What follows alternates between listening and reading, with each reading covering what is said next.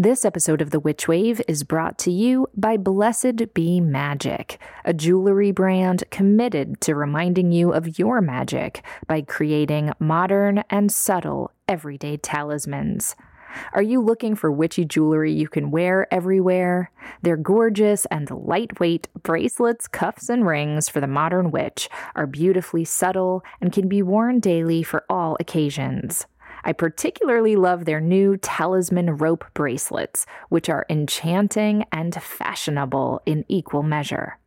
Get yours today at Blessed Be Magic, that's magic with a K, and use code WITCHWAVE, all one word, for 15% off your first order. That's www.blessedbemagick.com and use code WITCHWAVE for 15% off your first order. Blessed be. The Witch Wave is brought to you by The Conjured Saint. It's a spectacular online resource for handcrafted magical artifacts, including ritual oils, sacred bath and body products, and spiritual cleansers. You'll find these and much, much more on theconjuredsaint.com. Even better, Witch Wave listeners get 20% off by using offer code WITCH, that's WITCH, at checkout. So what are you waiting for? Go to theconjuredsaint.com and conjure some new magic into your life today. The world is filled with bewitching people, and you might be one too. Welcome to the podcast where art is magic is real, and reality is stranger than dreams. I'm Pam Grossman, and this is The Witch Wave.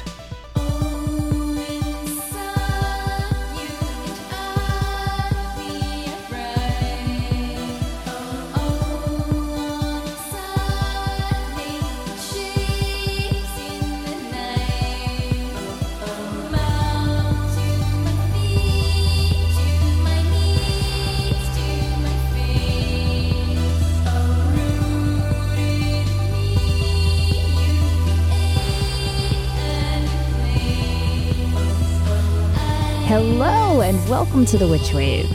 I hope the start of your year has been going beautifully so far.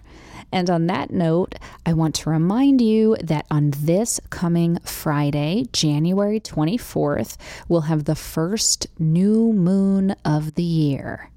So if you're still in intention setting or resolution making mode, it's a really great day for ritual.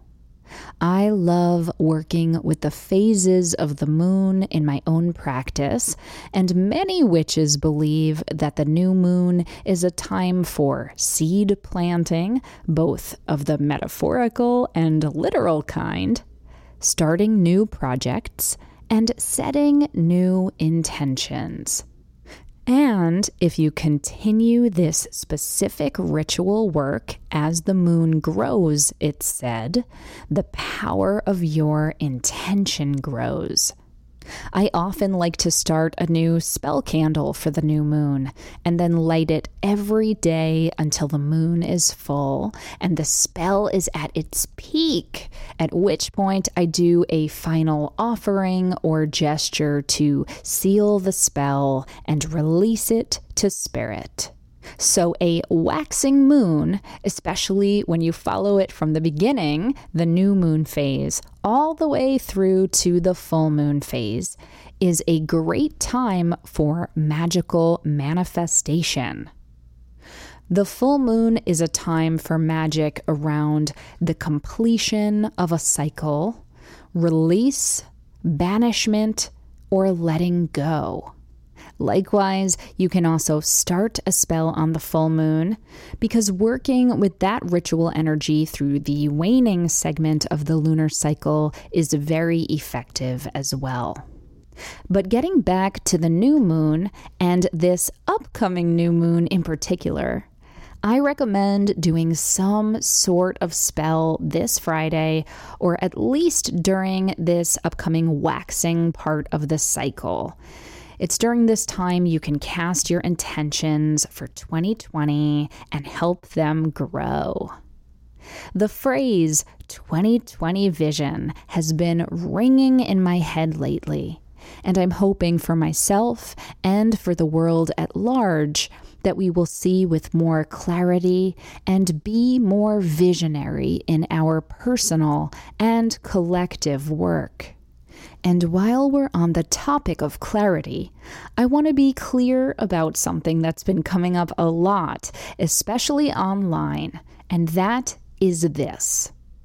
You can believe in magic, or be spiritual, or be a witch, and believe in science and medicine and logic all at the same time. I know they are not exclusive of each other or in conflict with each other. I myself practice witchcraft, and I also go to doctors and get vaccinated and believe in climate change, and also believe that you have to do hard, practical work in the material world to manifest your dreams, and not just cast a spell and expect change to magically happen on its own. There's an article going around from a newspaper I admittedly don't particularly care for in the first place. But anyhow, in it, the writer decides to try and be a witch for a week. She has this really condescending and cynical approach throughout the whole article. Some might say she has her own confirmation bias. And she records her half-hearted attempts at things like altar building, spell casting, and divination, much of which she doesn't even bother to complete. By the end of her week, and by the end of her article, she dismisses the whole experience as, quote, built on a wobbling base of batshit.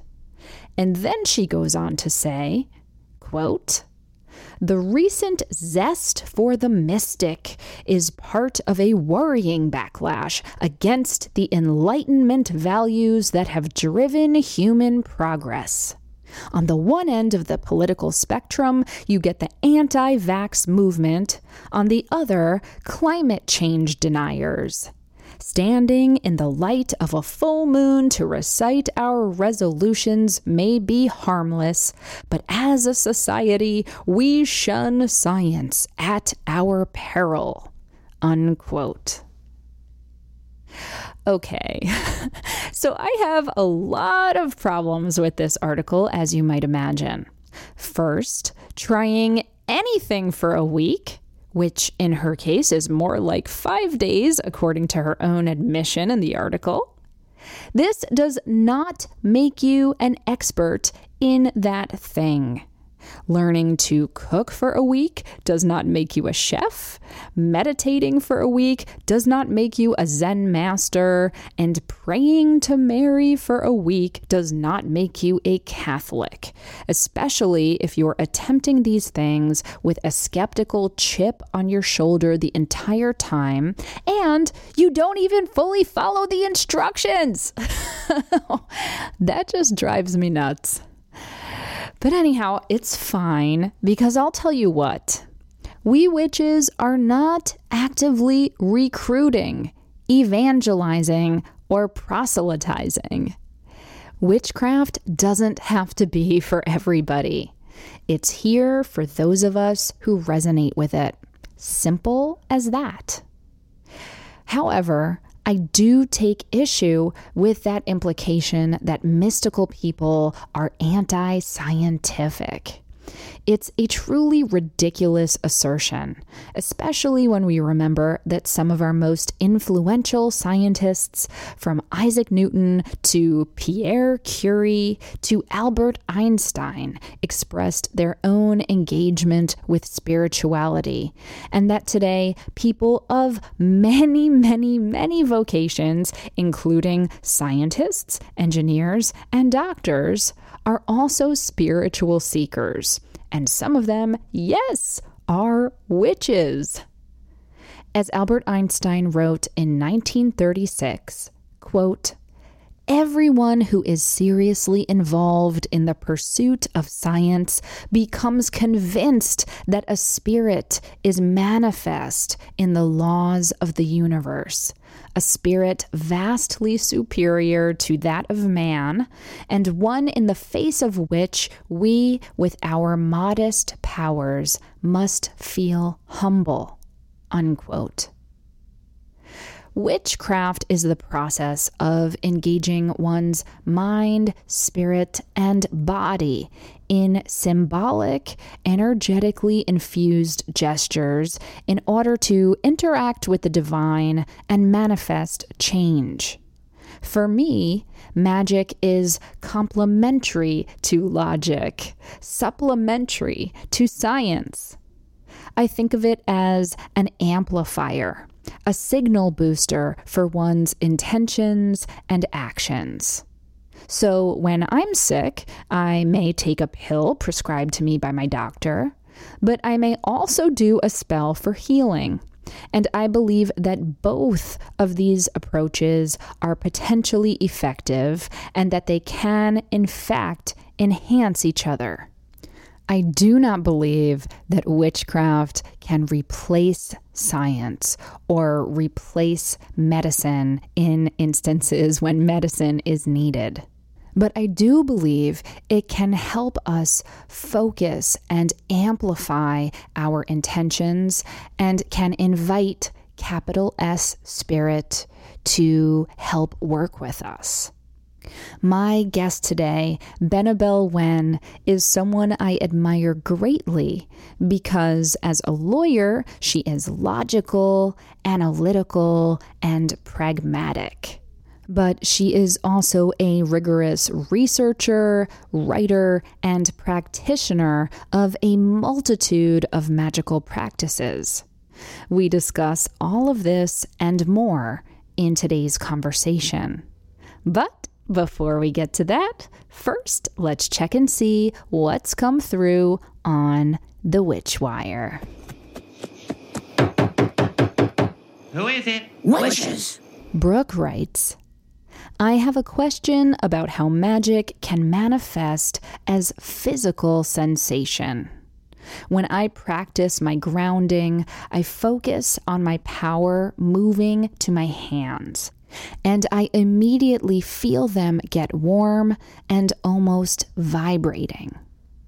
I also experience the sensation when I hold my fiancé's hands. Have you ever heard of something like this? Is this something that happens to other people? Hi, Brooke. Well, not only have I heard about this, but I can relate to this myself. My grandma Trudy often talked about how she had healing hands, and both my mother and I myself also seem to have inherited this gift. My hands and my arms are also the first places that I feel a sort of tingling sensation whenever I'm sensing something magical going on. And this is far from unique. In so many cultures, there are practices of laying on of the hands for healing or exchanging energy through hands.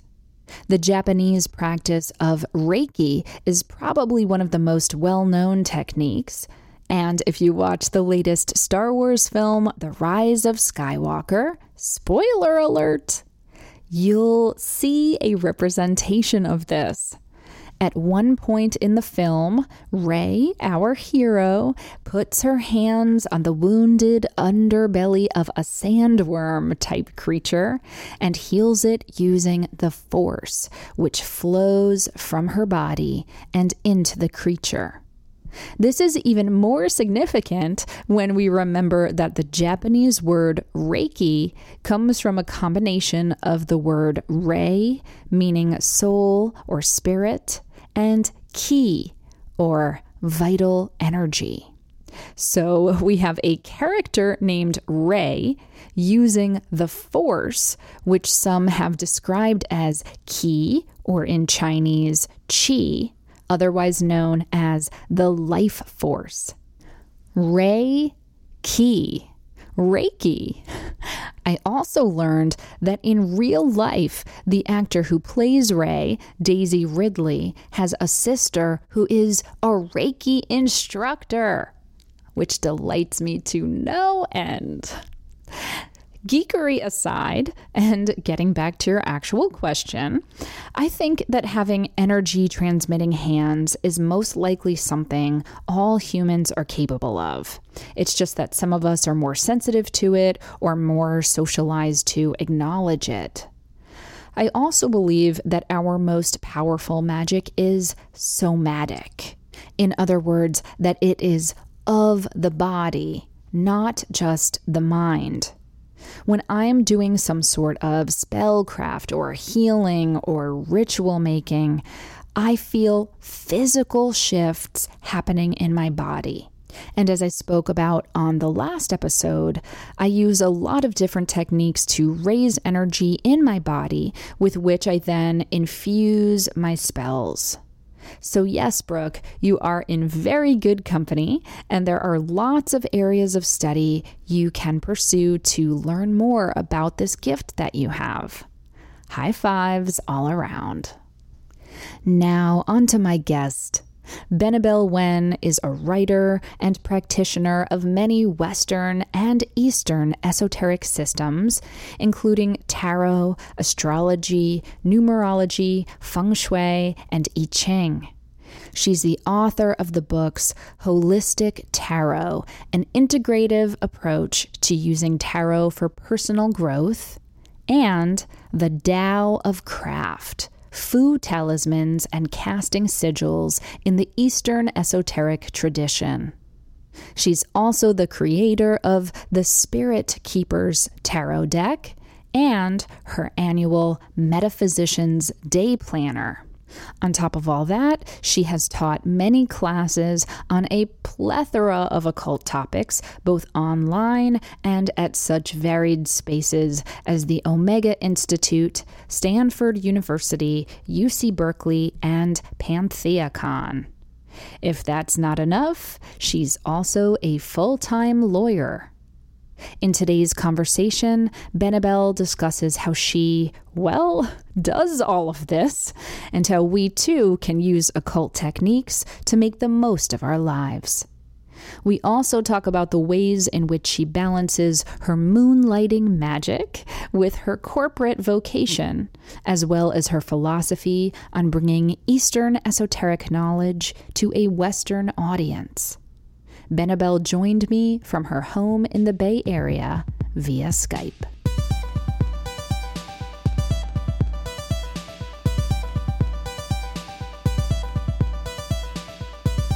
Benebell Wen, welcome to the Witch Wave. Hi, Pam. How are you? I'm glad to be here. I'm so happy you're here, Benebell. Thank you so much for joining me.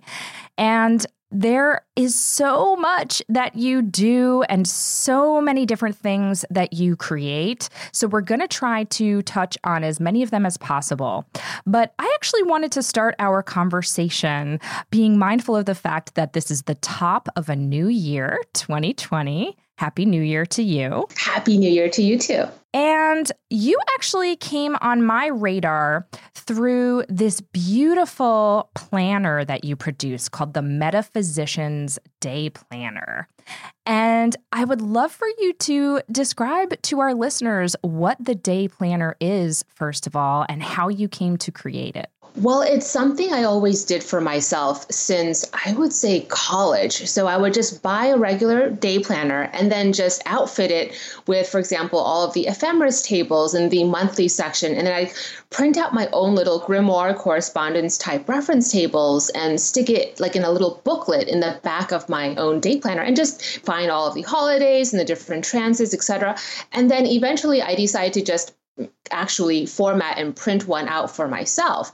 I wanted to share it with others, and that's basically how the Metaphysicians Day Planner came to be, because this has always been my own way of planning and working through each calendar year. So when you're talking about these tables, can you describe for the listener what exactly you mean by that? What information are you trying to include? Because the planner, yes, it's about goal setting and certainly about keeping your appointments, but it's so much more. It's about planning your year year through a magical lens, right? So what kind of tables and what other information are you providing for them and why? So in the 2020 day planner, it has, for example, the 7 chakras and all of the correspondences for the chakras, how to work with them, the meditation mantras for each. There's also the 12 zodiac signs, the 12 houses. There's the traditional and modern planets. So it has all of the correspondences for those indicators. That way, if you see something in a transits chart or something comes up, you can look it up immediately. There's also a reference table for rune divination. So if you happen to have runes on you, you can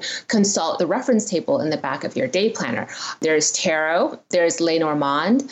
There's also sigils from a Taoist sigil crafting tradition. So if you want to include them in your own craft, if you want to do anything with the sigils that's magical to empower little talismans or to empower pieces of paper that you need to hand in, like documents that you can kind of inscribe on the back of your documentation. Those are the things that I would find to be regularly useful. And so that's why I've included those. And there's a couple of other things in there as well. Exactly. So what I love about this planner is that you're incorporating all of these different esoteric systems. And frankly, that's one of the reasons I'm so attracted to your work in general.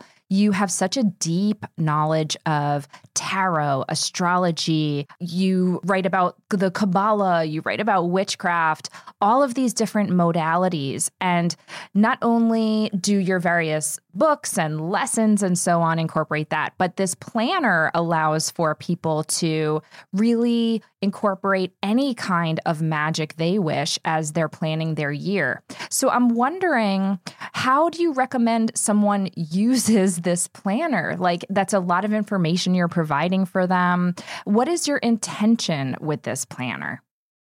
The planner comes with, I think it's about a 200 to 300 page guidebook. And so the guidebook goes into how I use it, the different ways to work with the reference tables. It also has a whole section that teaches you basic medieval geomancy, because there's a geomancy reference in the day planner, and also teaches you name analysis. So you can use numerology to run business or personal name analysis.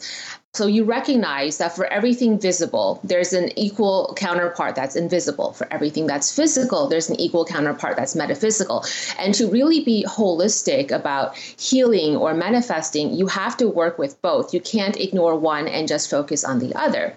So I find that it's easy for me to balance that, whether it's magical or mundane, because no matter what my goal is, if it's something as silly as, exercising and losing weight or clearing my skin, or it's something magical related to the great work, I know that there's always another component to it. And this type of a day planner keeps me in check because I'm always looking at both.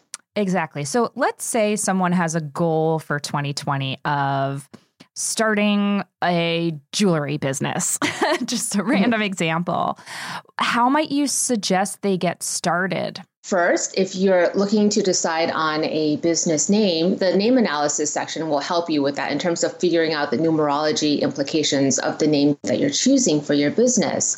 The regular day planner section, as with any other day planner, you would sort of just regulate and strategize your different milestones for your business. Now, I think it's really important to think about, when you go out, if you are planning an event, you always want to know what the weather is going to be like. So knowing astrological transits, the ephemeris tables, whether or not it's going to be astrologically a more auspicious day for what you're planning on doing, or it's going to be a little bit more challenging, so you're going to have to bring a little extra oomph from you. These are things that I always think about when I'm planning anything, whether it's starting a jewelry business or planning an event. So that's another way. And also the tarot divination reference tables, Lenormand, and all of the other divination reference tables, you want to kind of continually keep a finger on the pulse of what your business is doing. So you do divination to kind of make sure you're staying on track. Excellent. I love that. And I love that you are allowing for people who are using the calendar to really approach their goal planning from this, as you put it, like this mundane perspective, but also this magical perspective. I think it's really powerful. So you're also this wonderful expert on astrology, and you already mentioned that the calendar has astrology woven throughout it. Can you talk a little bit about what we might be able to expect in 2020 from an astrological standpoint? It's been interesting because people were predicting economic issues with the whole Capricorn thing this year, but it hasn't really happened yet. What do you mean by the Capricorn thing for listeners who are new to this world? Oh, yeah, Saturn in Capricorn. Saturn is one of those slower moving planets, so it stays in a sign for quite a while. And when you look back into history, every time Saturn entered Capricorn, we had stock market crash, we had the depression, recessions. And so people astrologically predicted that when Saturn entered Capricorn, we would have some stock market issues. But last year and earlier in 2018 as well, we've been in a bubble where the stock market has actually been doing very, very well. And the economy, for the most part, for investors has been really good. So we're kind of scared that it might actually burst in 2020. It's interesting because when I hear people talk about the economy doing really well, I'm like, yes, the economy is doing well, maybe overall, and certainly for the most wealthy. But I know anecdotally and personally, a lot of people who are struggling because their salaries haven't been increased, or maybe they have multiple jobs and so on. So is it possible that this was predicting on a more like micro level people's financial struggles, or was it absolutely about the stock market from a more macro perspective? Well, Saturn is usually more of a macro global perspective because it is slower moving. So unless you have something very specific that would be tied to Saturn in your birth chart, normally you would say it's not going to be as influential on the individual level. I think what you're saying that can be reconciled with actually social political issues going on. So this period has also been one that's going to be of socioeconomic turmoil. You saw the last time that we had similar astrological patterns as now was during the civil rights movement. And so we're seeing that again now, and I think that's going to continue. And I think anytime you have political volatility, you're going to have individual recessions. And so are you also indicating that perhaps there might be big changes coming from a political perspective in 2020? We have a big election coming up here in the U.S. Are there any hints about how that might go? Bearing in mind, you have this wonderful phrase that I came across on your website. You say that your readings are not predictive, but projective.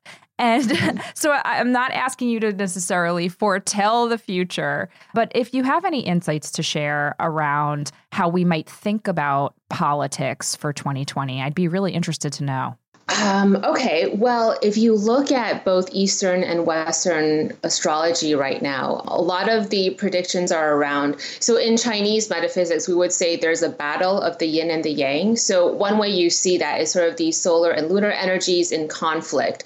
This concept of gender maybe as well, but it's also more of a figurative perspective of gender, where I do see there's polarities in conflict. And that's going to be a big issue in 2020. How that is going to result, I don't know if there's going to be a huge overthrow of government in 2020. I think some of the things that have been going on now are going to continue because that polarity, both sides are so strong. And I think that's one thing to acknowledge. We never acknowledge the opposite side's strength, right?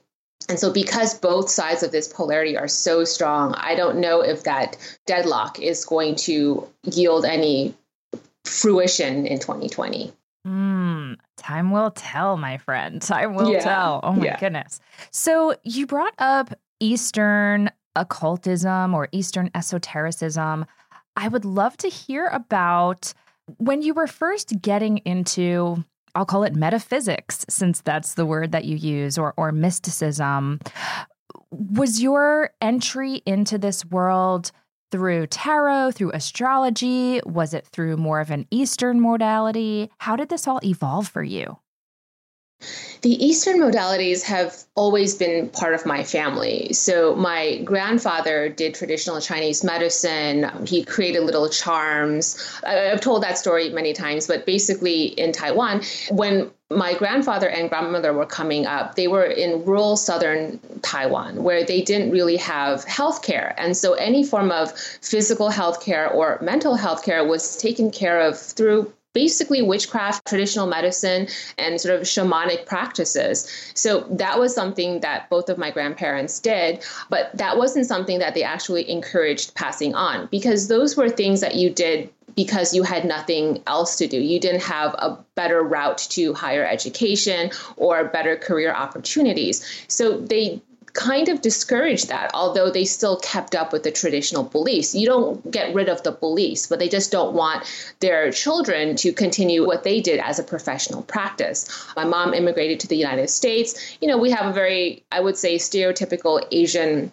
perspective on education. And so I didn't have any encouragement to continue Eastern esoteric practices in any professional capacity. That's why I went into law.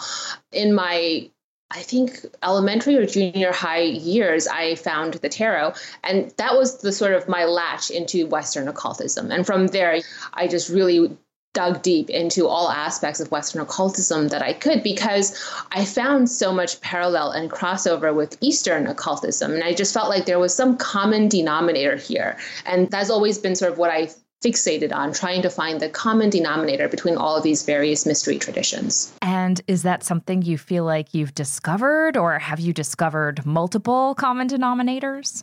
On the micro level, yes, of course, there's a ton of common denominators, which is why I keep digging, but in terms of that universal truth, no, I don't think I've discovered that quite yet. Okay. Well, we're going to take a quick break and we'll be right back. Hag Swag is a monthly subscription box geared towards weirdos, witches, hags, and alternative folk.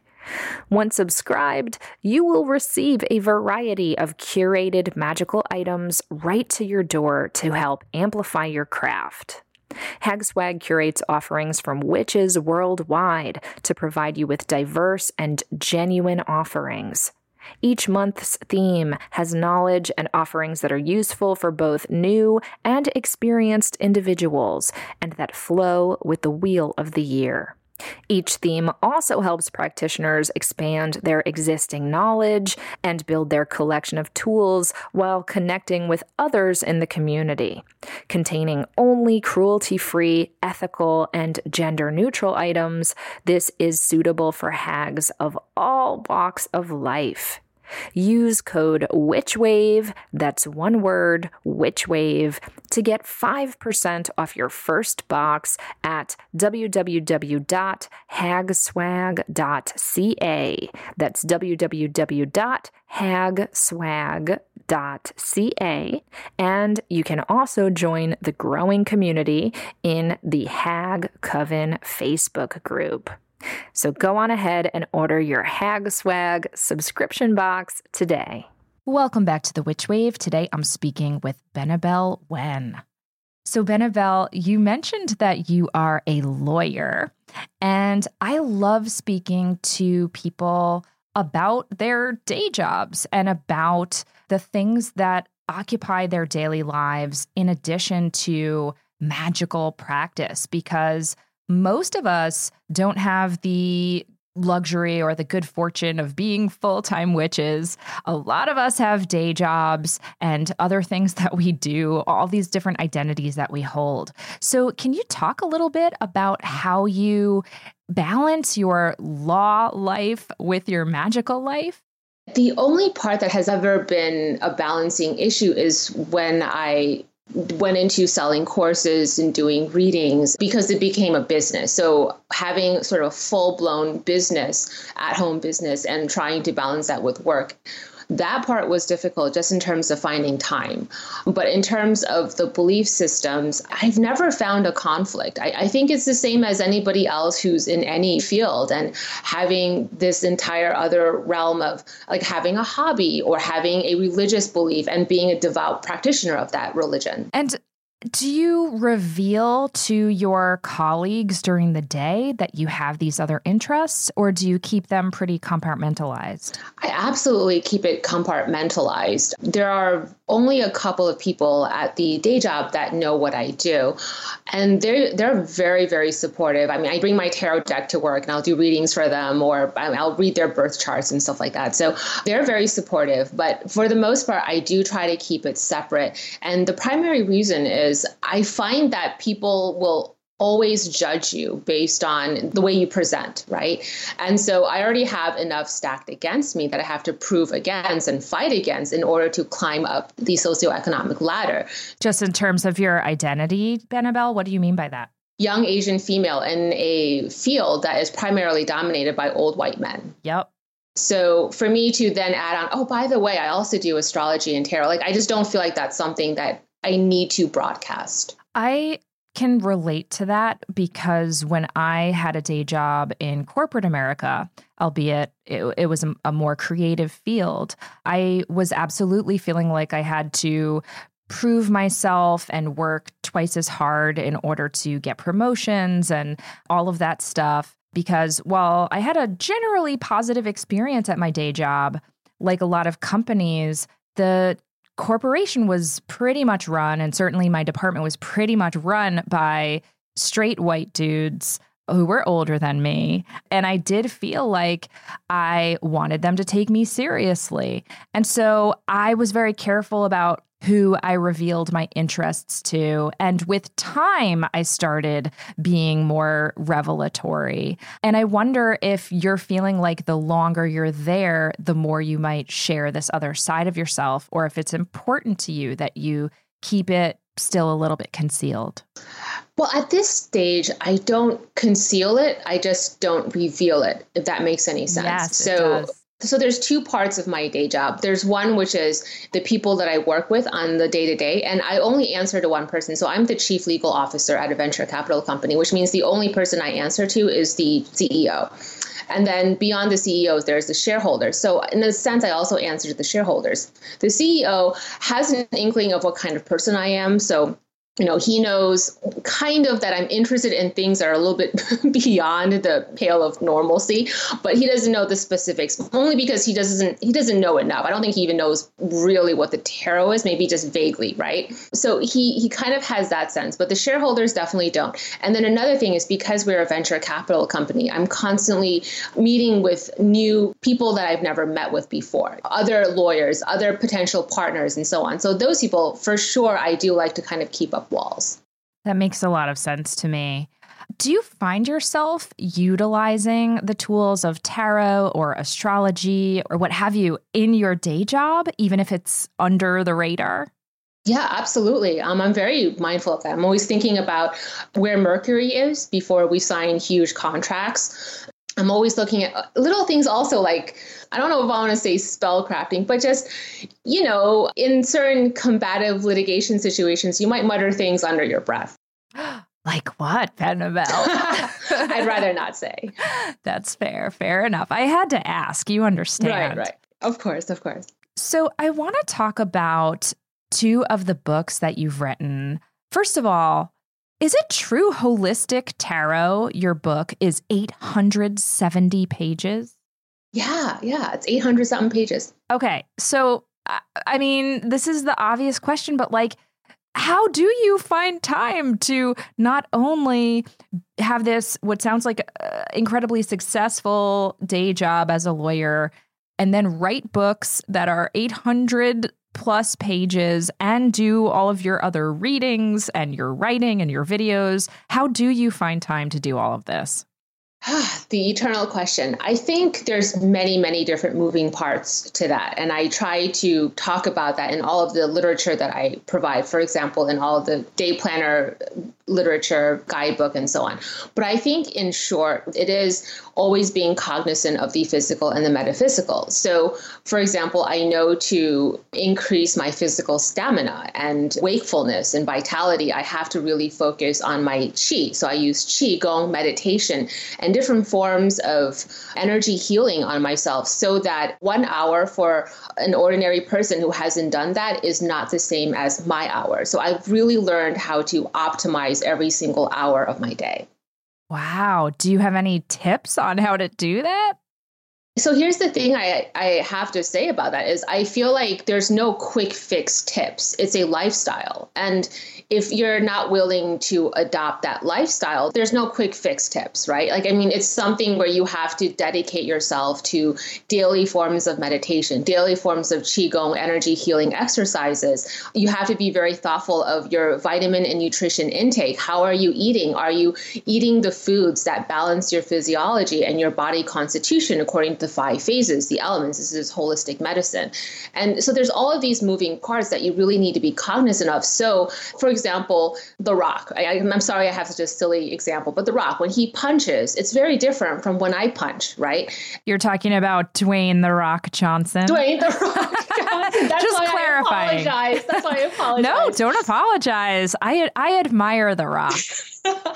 But right, if Dwayne The Rock Johnson punches versus me punching, it's a whole world of difference, right? But why is that? There's so many aspects to it. It goes all the way back to many, many things that he built up for himself 20, 30 years ago. And so there isn't a quick fix tip. It's just something that you have to build into your lifestyle. And then when you punch, you're going to punch a lot harder and with a lot more force than normal people. Absolutely.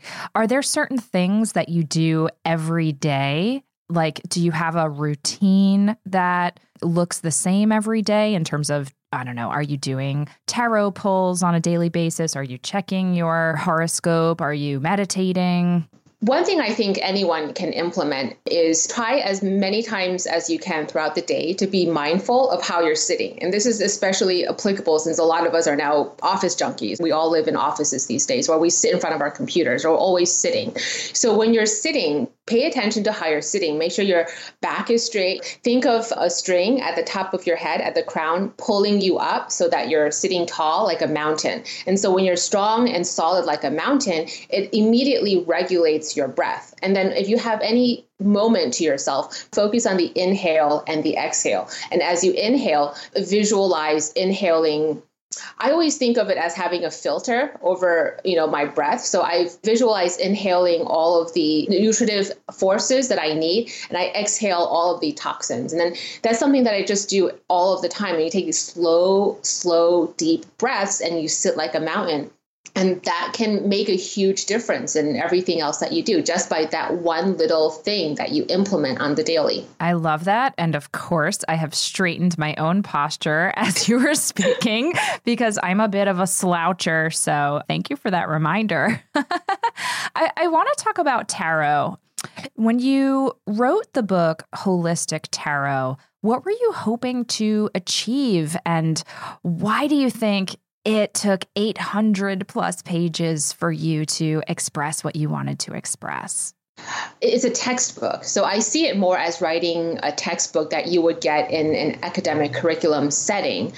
My purpose, I think, was to prove that the tarot wasn't something that didn't need to be taken seriously. It wasn't just, offhanded women around a kitchen table doing fortune telling. Like there was something very serious, worthy of academic attention. And I think that was the objective that I wrote Holistic Tarot with. Absolutely. And what does the word holistic mean in this context?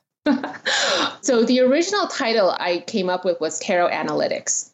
So I wanted to call the book Tarot Analytics. And so the whole thesis of my book was I'm presenting one very particularized approach to tarot analysis, how to analyze the tarot. And so I deconstruct the different analytical processes and I apply logical reasoning and different forms of logical reasoning techniques to the tarot. And I said that this isn't how everyone should approach tarot this way. I'm proposing and espousing a very specific, particularized way to approach the tarot analytics. When it got picked up for publication, the publishers didn't like the title Tarot Analytics, so they changed it to Holistic Tarot, and then we did control find every time I wrote Tarot Analytics in the book. We just changed it to Holistic Tarot, and it is what it is. I really like the phrase, though, because I do think it has perhaps a softer, more welcoming kind of energy to it, even though one of the things I really appreciate about you, Benebell, is that you do have this kind of left brain, right brain way of approaching magical topics. And I don't have a ton of patience for flaky, head in the clouds approaches. I really like substance. And it seems to me like you are such a deep researcher and thinker. And so the fact that you're so analytical about these things is something that I truly, truly appreciate. Have you had any pushback in your family or even in yourself about whether or not the occult has value, which is why you're then trying to be so analytical about it, if that makes sense? From my family, no, absolutely not. And I think what's interesting is my mom, I wouldn't say she's kind of flaky about metaphysics. It's more that she buys into a lot of superstitions. A lot of things that she does, I've been told, oh, you have to arrange the furniture in your house this way. For example, she's a feng shui master, but she's never been able to explain to me why. She's more of an intuitive, instinctual practitioner in everything that she does. And it's powerful. So, for example, if I have a couple of tarot decks out on my desk, one of them is a personal reading deck that I've charged and consecrated. And the other one is the one that I take out to fairs and events, and hundreds of people have touched that deck. She can't tell the difference visually, but as soon as she touches my deck, for some reason, she'll be like, oh, this one's yucky. This one is dirty. Why haven't you? Like, how can she tell? So she's extremely powerful, but she can never explain to me why she does what she does. Same with sigil crafting, talismans. She would say, you draw this, you do that. But she could never tell me why. Why do you have 3 dots at the top? Or why do you have these circles at the top of these Chinese talismans? And so for me, I think my endeavors into the analytical was because I needed to answer the question why. And same with the tarot. For me, the tarot has always been deadly accurate. It works, but that's not enough for me. I guess I can't sit with, oh, it just works. I need to know why. I need to understand sort of the mechanics behind everything that's happening. So it's actually because I was living in a world where my parents are more instinctive and intuitive that I felt like I needed to understand the substance behind what they were doing. Well, your approach really resonates with me because I often call myself a pragmatic witch. Like, I wouldn't bother with any of this if it wasn't effective for me. So I just very much appreciate the way you approach this. It's very affirming. Thank you. On that note, we're going to take a quick break and we'll be right back. Hey, honey, a package arrived for you. It's gigantic. What's in it? Hooray! It's my Mithras candles. That's a lot of candles. Have you seen them? Mithras candles' signature dripped pillars look like they've been crafted for a wizard's secret library. Right, but... They look like they've been harvested from a magical cave of wax stalactites. Yes, but And their natural honey scent makes me feel so calm. You want me to feel calm, don't you? They're lovely, but how many do you really need? Well, there are also now Mithras candle votives, pyramids, and tapers. With so many different shapes and sizes, I can use them on my altar, in rituals, in our living room, on the dining room table, in the bath. Plus, they make the best gifts. Pammy, we live in a 2-bedroom apartment. Yes, but we're supporting a sweet small business. Remember, Mithras candles are handcrafted from the purest golden cappings beeswax by the loveliest folks in Philadelphia. Well, I was made in Philadelphia too. Synchronicity, Matt. See? I'm glowing just thinking about it. Okay, well, giant boxes of Mithras candles being carried up the stairs it is. And if you did want to get me some more candles, just go to mithrascandle.com and use offer code WITCH to get 10% off. That's M as in magic, ITHRAS candle.com and use offer code WITCH for 10% off. Got it. Offer code WITCH at mithrascandle.com. Just pretend to be surprised. We never had this conversation. I am such a fan of House Witch Home and Healing, a modern metaphysical lifestyle boutique in Salem, Massachusetts that sells homemade goods, witchy gifts, and work by local artists. I go there whenever I'm in town, and I've done events with them, and I always end up with armfuls of candles and books and other exquisite items. But if you can't get to House Witch in person yourself, not to worry, because they also have an amazing website where you can shop their independent makers and procure magical gifts over at housewitchstore.com/shop.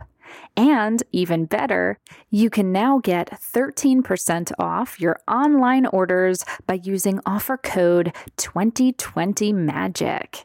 So pop on over to housewitchstore.com/shop.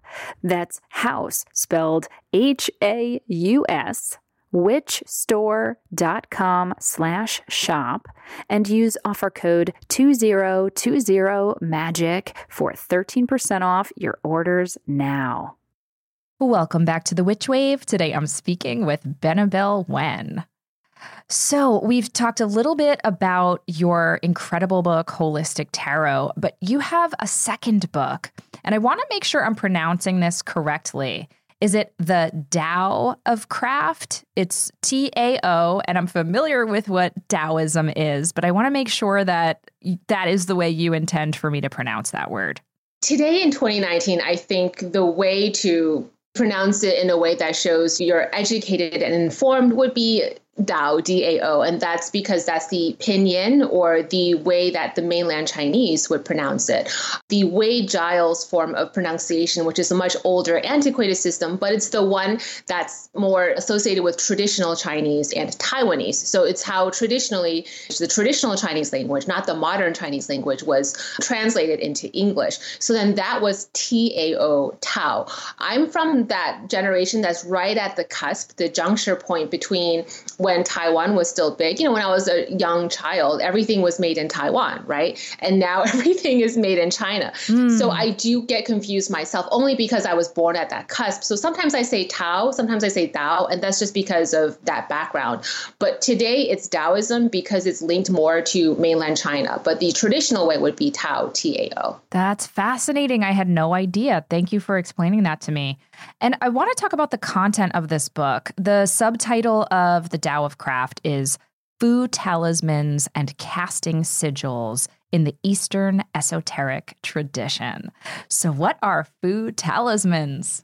So in the Chinese culture, the Fu Talisman, the sigil crafting is part of everything that you do. So any form of ceremonial magic or witchcraft or shamanism will in some way integrate some form of sigil crafting, because we believe that the sigil, this form of magical writing, is the way we communicate with the gods, the way we communicate with spirits, and the way we command or hold authority over demons and underworld nature spirits. So the writing system is the most important, most critical aspect of the practitioner. A Fu talisman is essentially a petition. It's a command. I think of it as like a decree that says you are authorized by a particular divinity to do X, Y, Z. And that's what the Fu talisman is. And so are they drawings? Like when I think of sigils, I'm thinking more from the Western esoteric tradition, coming out of like Austin Osman Spare, and illustrations or charged symbols that are almost like visual spells. Am I picturing the correct thing with Fu talismans, or do they look different than that?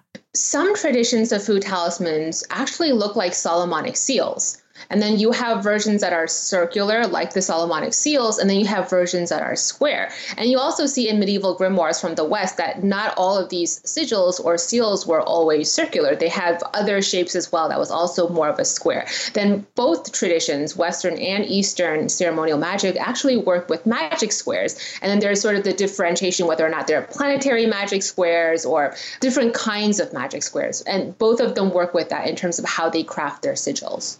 Right. So these sigils are essentially still, though, spells for conjuring some kind of change in your life or protection or blessings. Is that right? Correct, because it's the idea that when you unite action, words, and thought into unity, into some kind of a trinity and in harmony with each other, then you can produce material changes in your world. So the talisman is sort of a memorialization of that trinity. And are these talismans things that you would write in a notebook, or would you hang them in your home? How would you use them? Oh, there's so many ways. So the act of writing itself is what empowers, right? And so everything that you do, it's fueled by energy. If you put it on, for example, a particular stone or a particular type of paper, the assumption is that the paper or the stone or the material, the ingredient itself, is bringing some form of energy to support and amplify the sigil crafting itself. Sometimes it can be written in a notebook. Other times it can be crafted onto some kind of talismanic jewelry, or it can be on a piece of paper. The traditional way that you see is on a piece of paper because it's intended, it's a temporary thing. It's used in some way, kind of like a pill. So it would be discarded at the end of it. That's why it's usually put on paper. I love that. That's so interesting. And so when you wrote this book, The Tao of Craft, you are essentially hoping to teach the reader how to craft these for themselves, correct? Absolutely. And how might a person start other than reading your book? Are there certain symbols that are kind of like preset that they might incorporate, or can they just work with their own personal symbol systems? Both. There are preset ones that sort of, I believe, have accrued a lot of power and efficacy because of sort of their history, right? So when you have generations upon generations of occult practitioners working magic with these sigils, that act in and of itself, that history and precedence infuses that particular symbol with a lot of power. And we see that this is a very intuitive idea why certain religious iconography has so much power over us, right? And so those tried and true symbols, as it were, are things that you can look into. I have quite a few in a form of library on my website that you can look at. There's a roster of it in the Metaphysician's Day Planner. The book itself explains sort of how and why. It goes back to the concept of qi, yin and yang, the trinity, the bakwa, the five phases, so that once you understand the chemistry and the alchemy behind sigil crafting, you can craft from scratch. And I always encourage people to know what they're doing. So even if something has a lot of precedence and you see a lot of people using a symbol, I would never use it sort of willy-nilly. Mm-hmm. If you're going to do magic, especially something like this, it is important to know the anatomy of the sigil that you're working with and really understand where it comes from before you start working with it. That makes sense. So I want to talk to you about something that I get asked about a lot and that comes up a lot on the show, which is this idea of cultural appropriation. You're obviously coming out of a Taiwanese American background, so you have been steeped in this material, and you also come with all of that history and cultural and familial context. And yet you're writing this for, as you've put it on your website, a Western audience.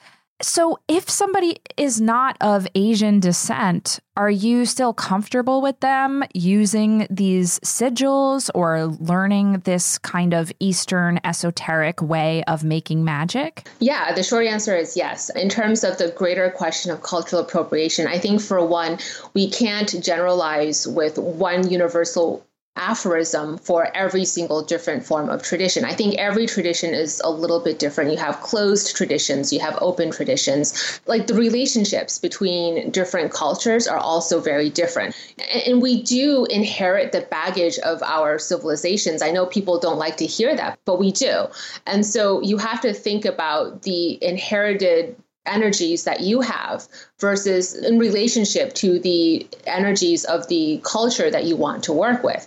Yes, there is imperialism and issues of that in the East, but I think for a lot of native East Asians, we don't have the same sort of baggage. And so we're very welcoming of the eclectic mixing and the syncretization. And also, I think it's also built into Taoism.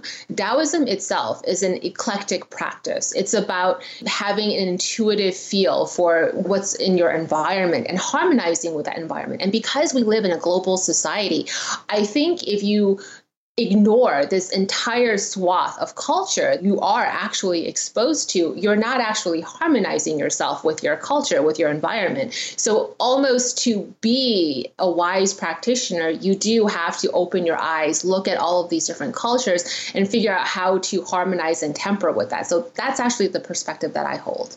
I really appreciate that because in my experience, there's almost this other, it's like this extreme version of, well, everyone needs to stick to their own culture.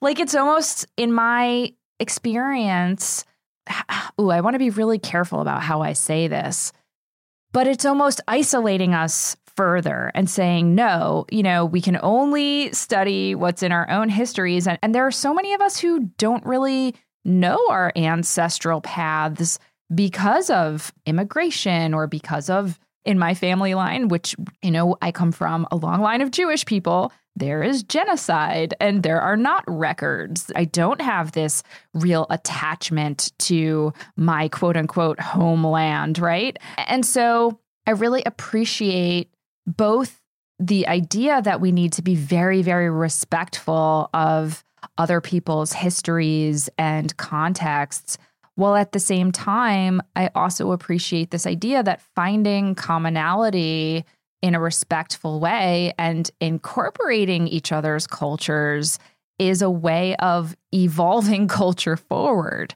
So anyhow, this is just the kind of stuff that I've been thinking about a lot and I'm still learning about. So I really appreciate your perspective on it, Benebell. So there's another aspect of this too, right? So I really believe that at the heart of it, humans want to share. We're eager to share, especially things that we see as true. All of our sort of religions, our religious beliefs, our mystical practices, I think intuitively we want to share with others because when we see other people loving what we hold so dear, it validates what we do. So we want to share. The problem is actual history. I think European civilization, America's manifest destiny, these ideas of colonialism, the problem is what they've done. They go to these other cultures, take what they want, bring it back to like the British Museum, leave the garbage in the original homeland, and kind of destroy other people's cultures. So you have this long history of a very specific civilization doing this to all of these other civilizations and every other culture. You go to Greece, you go to South America, you go to China. They have these museums of broken things and say, well, these are the broken pieces of our culture. If you want to see the real deal, you have to go to the British Museum, And so when you have that history, it's hard not to be sympathetic to people saying, you know what, just get the fuck out. I don't want you to be in my culture. Absolutely. So I understand that as well. I do too. I very much do. You have this phrase that you wrote about cultural appropriation that I think I'll just read verbatim because it gave me a lot of food for thought. You write, crafting foo sigils within the context of any serious magical tradition is not cultural appropriation. Cultural appropriation happens if the foo is treated as decorative ornamentation, or if the practice is not regarded with the same veneration a practitioner would treat similar practices in his or her own tradition, unquote. And I really love how you differentiate between, something that's ornamental or decorative versus something that is being treated as an active, magical symbol with a long history. And I think it's frankly very generous of you. And I would understand if someone felt differently, but I think it's very generous of you to welcome people from different backgrounds into that practice. I definitely do. I'm always happy and elated and really excited when I see people who are not Native Asians interested in Asian mysticism. Like that's just really something that makes me happy. But it's different than just putting a foo sigil like on a t-shirt and you don't know what it means, or you're selling these objects without really putting in the study or the intention for them, right? Is that how you would differentiate? At the end of the day, it's the intention. It has to be case by case. You have to look at one specific individual case or incident and really think about it in a, discretionary way. Absolutely. That makes a lot of sense to me. So this podcast is called The Witch Wave. You talk about specific witchcraft in some of your courses. That is a word that I've noticed that you use. Can you talk about your relationship to the word witch or witchcraft? Is that a word that you identify with? Yeah, but Here's the thing. So when I do a translation into Chinese, like Wu, right, or Wu Shu, which is witchcraft, these terms are terms that culturally you don't self-identify with. It's something that your community would give you as a title. And so it almost is an honorary title. And I know it's a very different culture in the West, but I think I haven't been able to get over that. So for me, if other people identify what I do as witchcraft or identify me as a witch, that's awesome. I would never, ever reject it. And I think that's really cool. You don't see me self-identifying with that because I just don't feel comfortable. I feel like it's almost like seizing an honorary title. It's a little weird. Like if you say, oh, I'm a master or I'm a guru, like, it's just a little weird to me to do that. So that's the reason I don't. That makes so much sense. Now, is there also a differentiation in Eastern culture between like a malevolent witch and a benevolent witch? Because that's something that I've come across in my research, which admittedly is mostly focused on the Western witch, often a European-derived witch, where, the word witch traditionally was a negative epithet. It was used to describe someone who, would hex you or cast black magic spells on you. And it's only been a fairly recent development that the word witch has been resignified as positive. And I trace it to around, the 19th century with the rise of the first wave of feminism and so on. Whereas there would be words like cunning person or cunning woman, cunning man, cunning folk, which was a more positive version of being a witch. Certainly in, Latinx cultures, there's curandera, which is like a healer, versus bruja, which is a negative, malevolent witch. Although, of course, the word bruja is now being resignified as a positive word in today's context. Is there a similar, binary in the language in Eastern esotericism?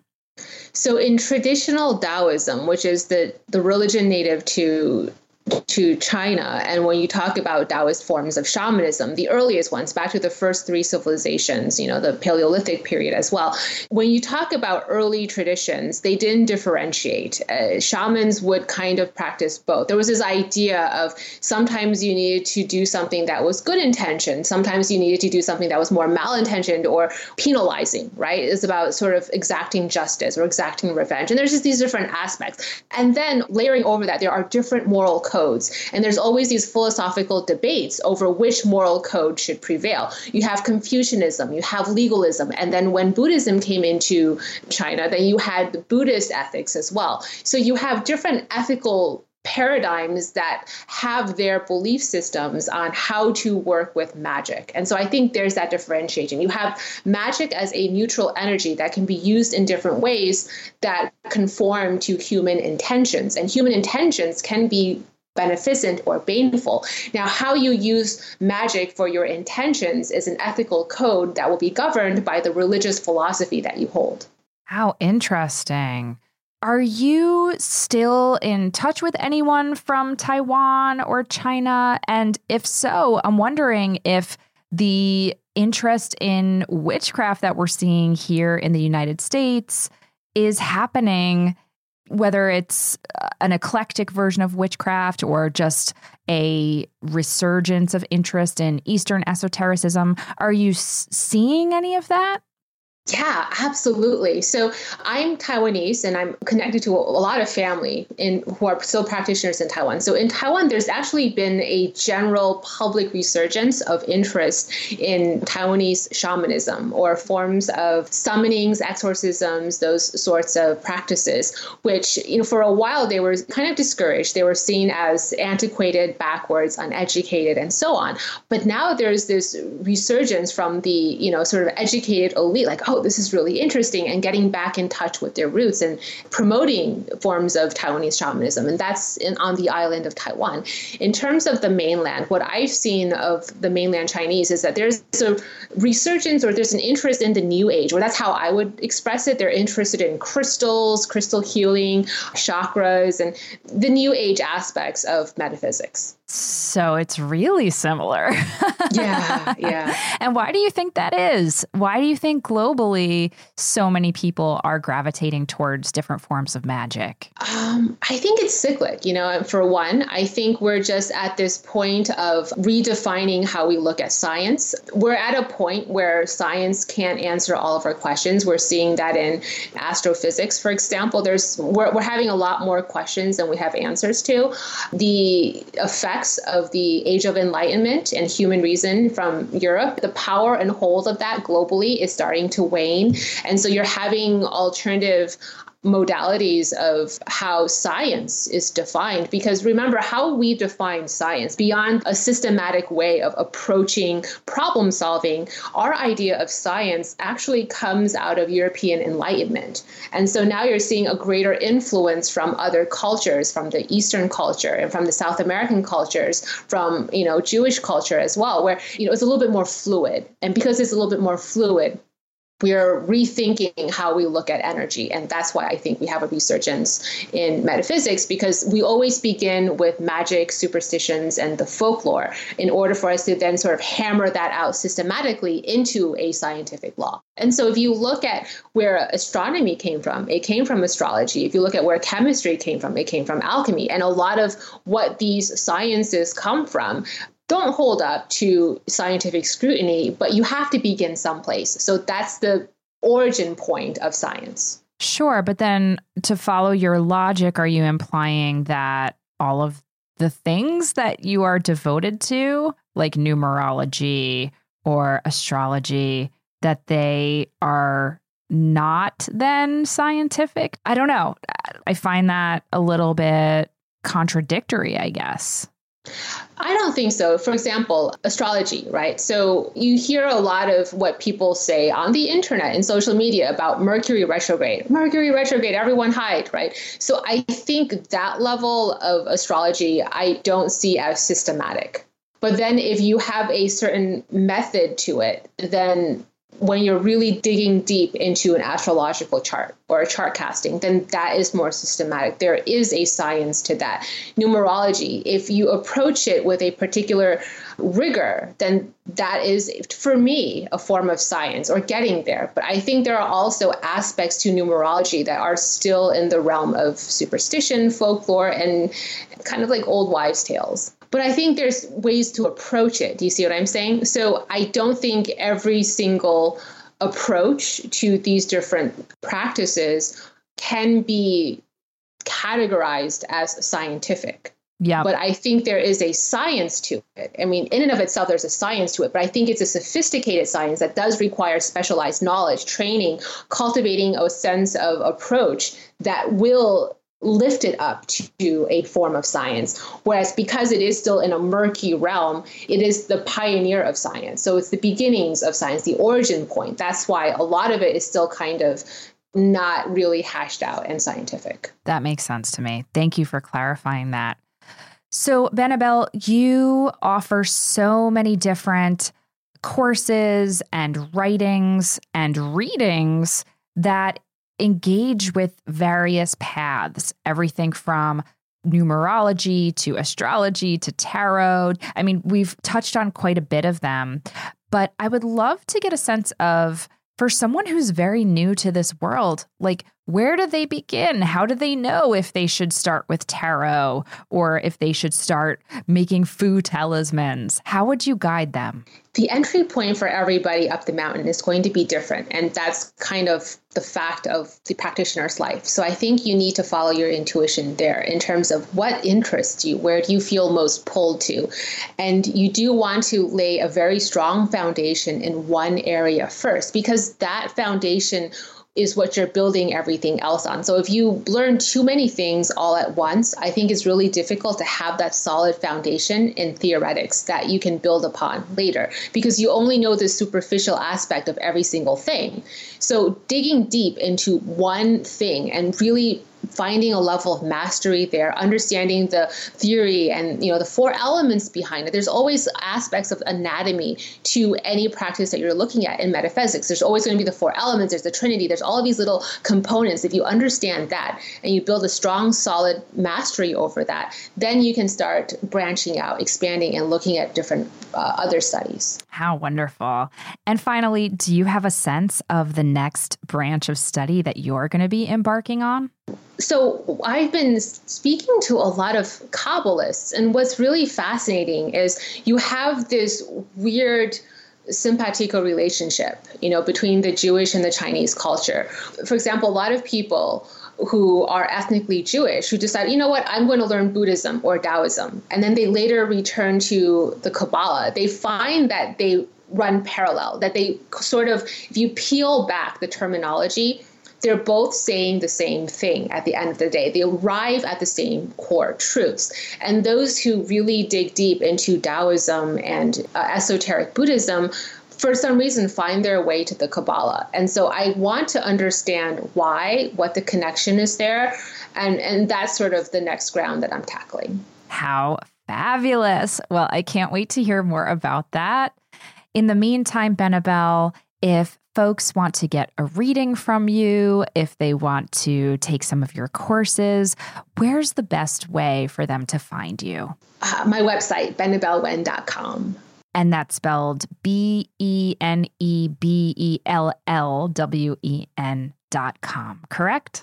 Correct. Fabulous. And are you on Instagram or Twitter or any of those good places? Yes, you can find me on Instagram at Bellwen, BELLWEN, and on Twitter at Tarot Analysis. Fabulous. And I highly recommend that they check out all of your amazing blog posts and videos that you have online too. I mean, my goodness, there is such a treasure trove that you've created for us, Benebell. Thank you so much for that. Thank you for your rigor, your open-heartedness, open-mindedness, and thank you for being on the Witch Wave. Thank you, Pam. That's it for the show. Thank you again to Benebell Wen for her vast knowledge and a wide open mind. Do you have questions, feedback, need some witchly advice, or just want to share something magical that happened to you recently? Drop us an email at witchwavepodcast@gmail.com. We'd love to hear from you, and you just might make it on the Witchwire. The Witch Wave is produced, written, and recorded by me, Pam Grossman. This episode was edited by Rachel Jacobs, thank you Rachel, and myself. Our theme music is the song Hand and I by Lycanthia. Special thanks go to Matt Freeman, Laura Antal, and Chiquita Pascal. You can check out information about this and other episodes on our website, and now buy Witch Wave merch at witchwavepodcast.com. Please subscribe to us on Apple Podcasts and give us lots of sparkly stars. It really does make a big difference, and it helps other people find the show. You can follow us on Twitter, Instagram, and Facebook at WitchWavePod, and you can check out my witch emoji for iPhone by going to witchemoji.com or downloading it in the App Store. And please consider picking up my book, Waking the Witch, which is available everywhere now. Thank you so much for listening. Witches are the future. I'll catch you next time on The Witch Wave.